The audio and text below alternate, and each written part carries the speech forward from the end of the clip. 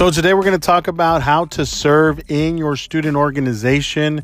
I'm sure there's a lot of you that are now participating in meetings, maybe, hopefully, with school going underway. And so, we're going to talk about a kind of approach. Again, I'm an engineer, so I always kind of like to give advice in form of steps or an actual workflow. So what to do from a freshman and where you should become a senior or a super senior in your serving your student organization and what the benefits of that are. That's what we're going to talk about today.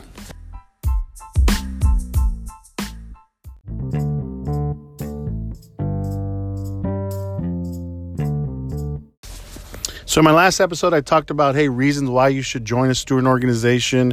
And if you haven't heard that one, I would recommend that you kind of listen to that one, especially if you're on the fence and thinking about getting into a student organization like NSBE, like SWE, like Alpha, like Prospanica. I've been following all these groups on Instagram and LinkedIn, and they all are amazing organizations that in themselves have a different set of goals and things that they're trying to accomplish.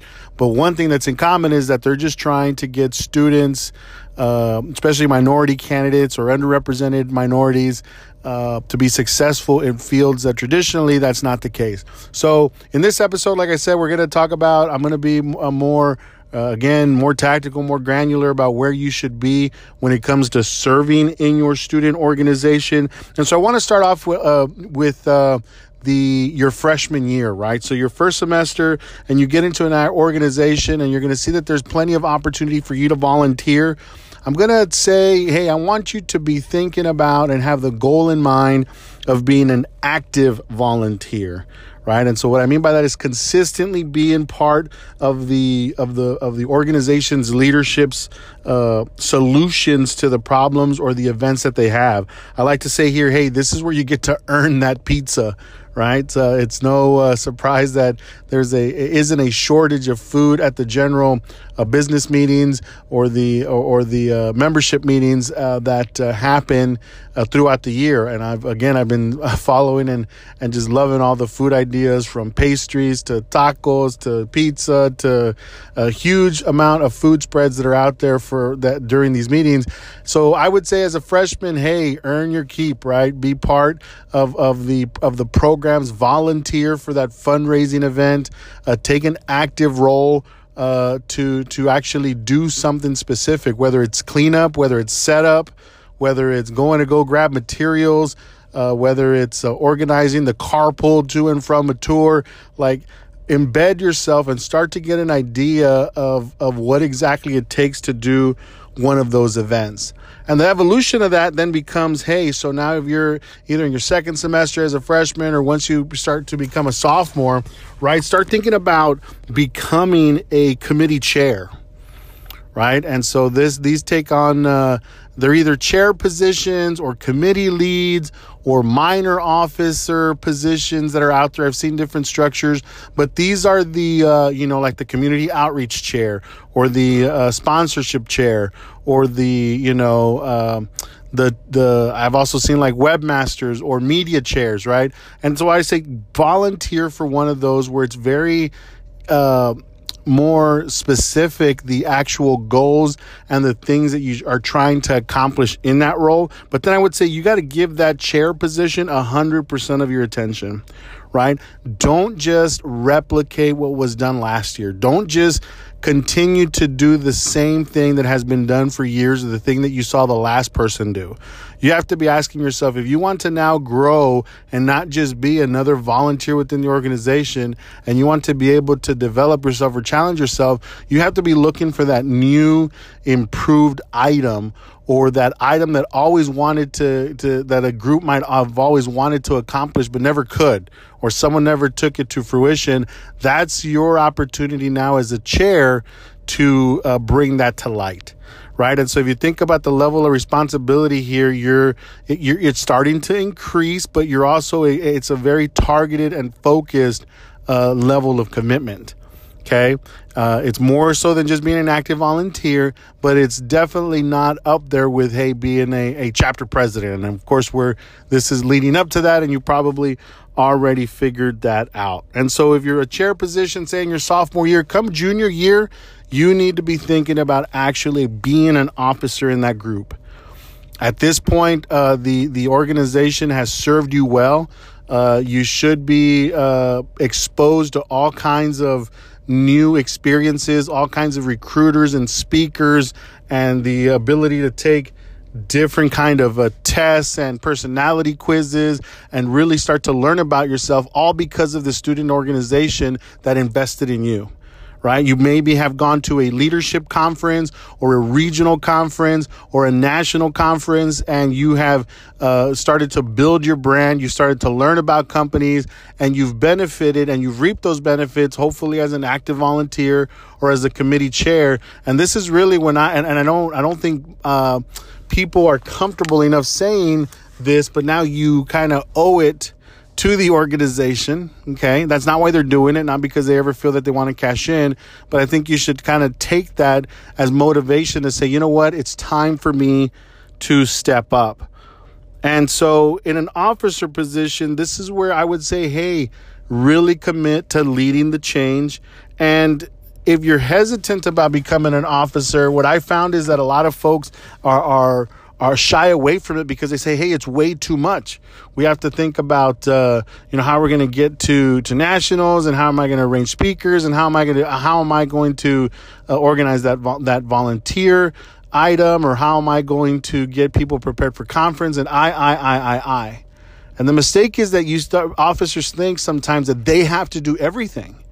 And if you really want to get the full benefit out of being an officer, part of what you're going to have to learn how to do is how to organize the agenda for the year and how to start to delegate some of this stuff to your active members and your committee chairs, right? And if you have some people that are there, cashing in on that free pizza, as an officer, you can talk to them and start to encourage them to start to take higher levels of responsibility within the organization. Now we start bleeding into those experiences and those situations where you're having to learn how to have uncomfortable conversations, and you're just a student. And I would say if you want to simplify some of the stress that you have as a student officer, you got to keep the agenda simple.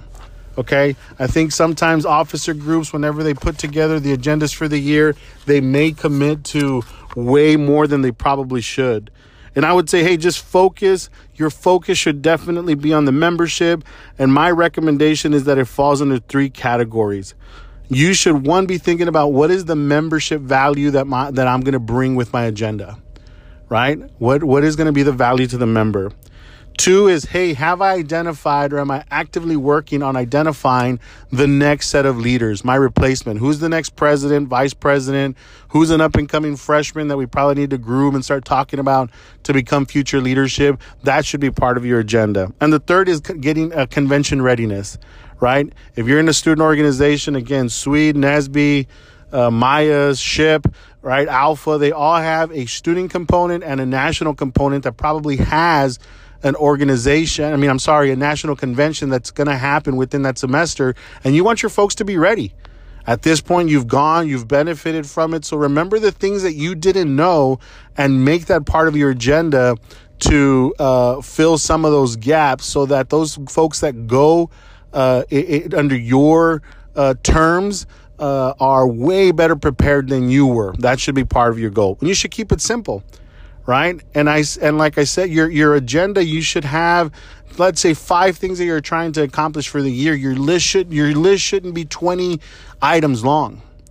And yes, I agree, when you start calculating, hey, the number of speakers that you have to arrange, or the different, volunteer hour services, or the workshops, or the prep, the meetings that you're going to have, it becomes a lot. But again, like I said, as a leader, in order for you to be developing correctly, is you need to start learning how to leverage the rest of your officers, your committee chairs, your minor officer positions, and your active members.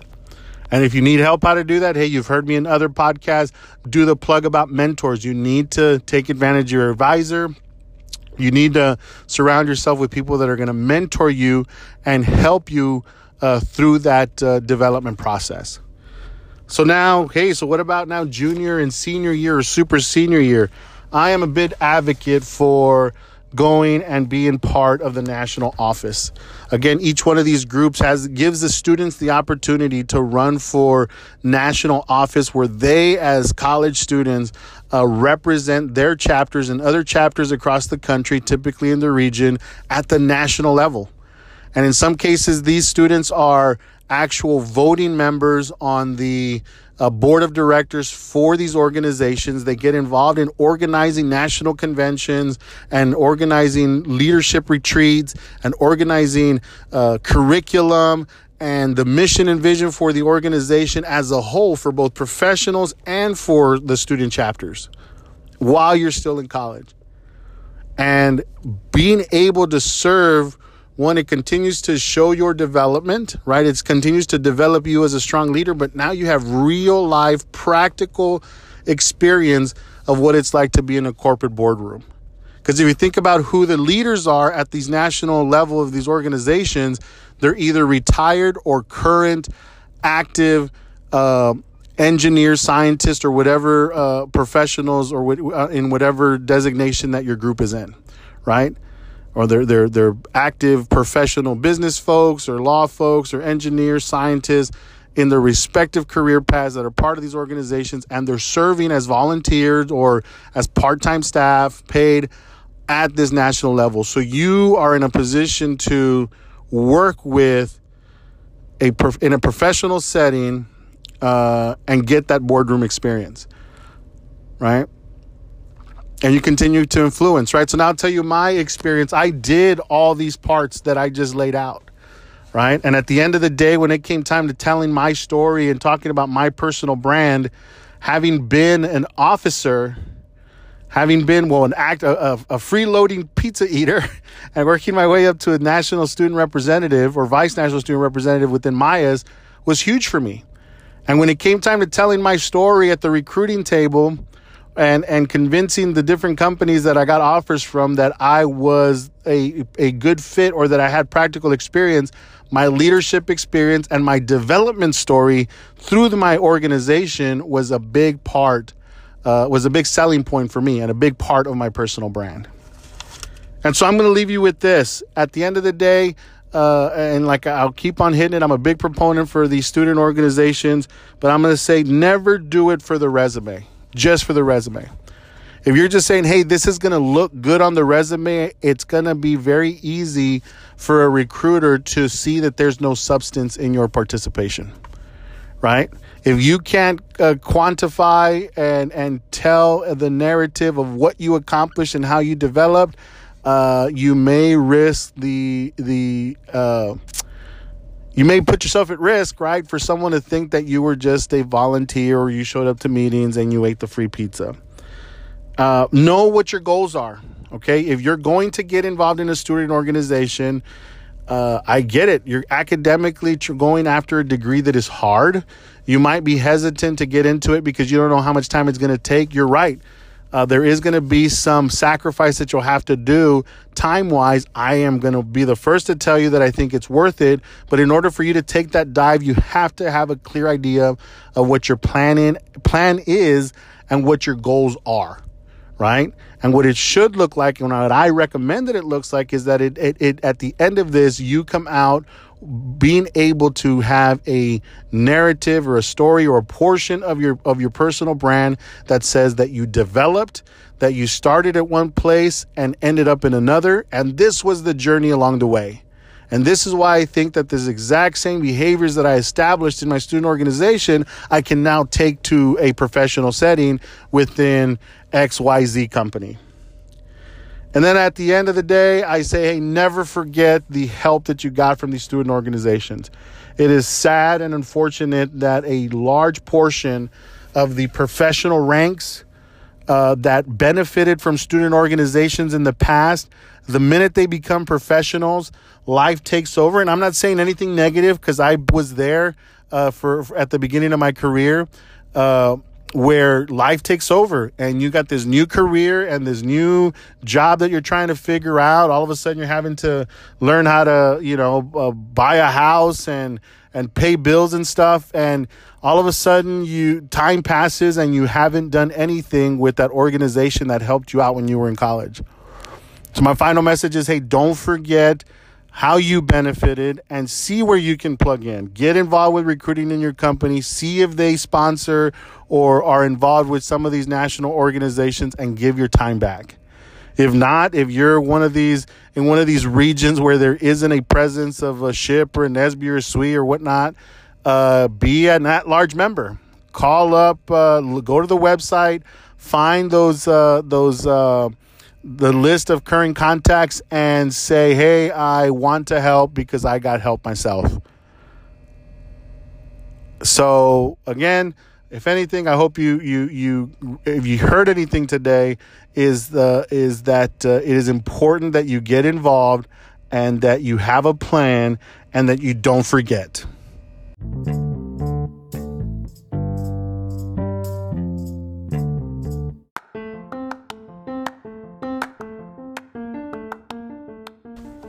So I'm going to try a new segment here. I'm going to call it 3 minutes of my life. And the point that I'm going to try and make here is to kind of round off these episodes in that 20 to 25 minute mark. And I did notice that in the past, I haven't really gone out there and told exactly the full breadth of my story. So that's what we're going to call it, 3 minutes of my life.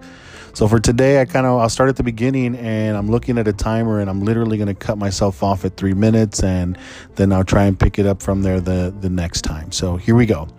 I was born in San Antonio, Texas, back in December of 1980. So yes, that does make me 39 years old. Well, I will be 39 this actual December. And that's one thing that you'll learn is I never can remember my own birthday. I always struggle with my age, and I think it's just this like glitch in my brain.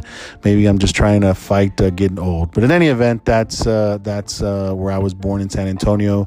I'll talk about my parents today a little bit. My dad's name is Manuel de la Cruz. My mom's name is Rita de la Cruz. Rodea was her maiden name, and they were both born in Mexico. And if I'm being completely honest here, there's a lot of their history and their childhood and their life that I don't know, and we'll kind of maybe unravel that at some time. And maybe I'm getting a little bit too deep right now for this intended segment, but either way, so I know they're from Mexico. I know that they were married in the late 70s. Right now the dates elude me exactly, but I'm one of 5 children. I'm right in the middle, so I'm the middle child, but I'm one of 5 kids. I have an older brother, Leonel, older sister, Lisette, a younger brother, Tomas, and a younger brother, Daniel. And really, that's the names that were given to us, but I call my older brother Lionel. I do call him Lionel. My sister's Lisette. Tom is what I call my younger brother, and Daniel is kind of where we kind of leave those. And we'll get into all them in a bit. But so we were born and raised there in San Antonio, Texas. My earliest memory is living in an apartment off of Ingram Road, and I kind of tell my kids that I think my earliest memory was when I was I think about 3 or 4 years old, is from what my parents tell me. And when I was living in this apartment there in San Antonio on Ingram, I think it was like Ingram and Culebra or something like that. And the apartments we were in were up against a Kroger, a grocery store parking lot. So I used to love looking out the window and watching all the cars. And one of my favorite snacks at the time were eating hot dogs, just cold packaged hot dogs and lime. And I would eat that. That was a good favorite snack of mine. And we used to have these windows. They had these old screens, and whenever they got painted, like folks would paint over the screen, or they would get some paint on the edges of the screen. And I used to love sitting at that window, popping out the little paint chips as I ate my hot dog and my lime and watched people come in and out of that parking lot at Kroger. So that's one of my earliest memories. Very random, but there you go. So I'm at 3.5 minutes. I went over, but I'm going to chalk it off to I introduced it. In forward-looking segments, I'm just going to call it 3 minutes of my life. Thanks for listening.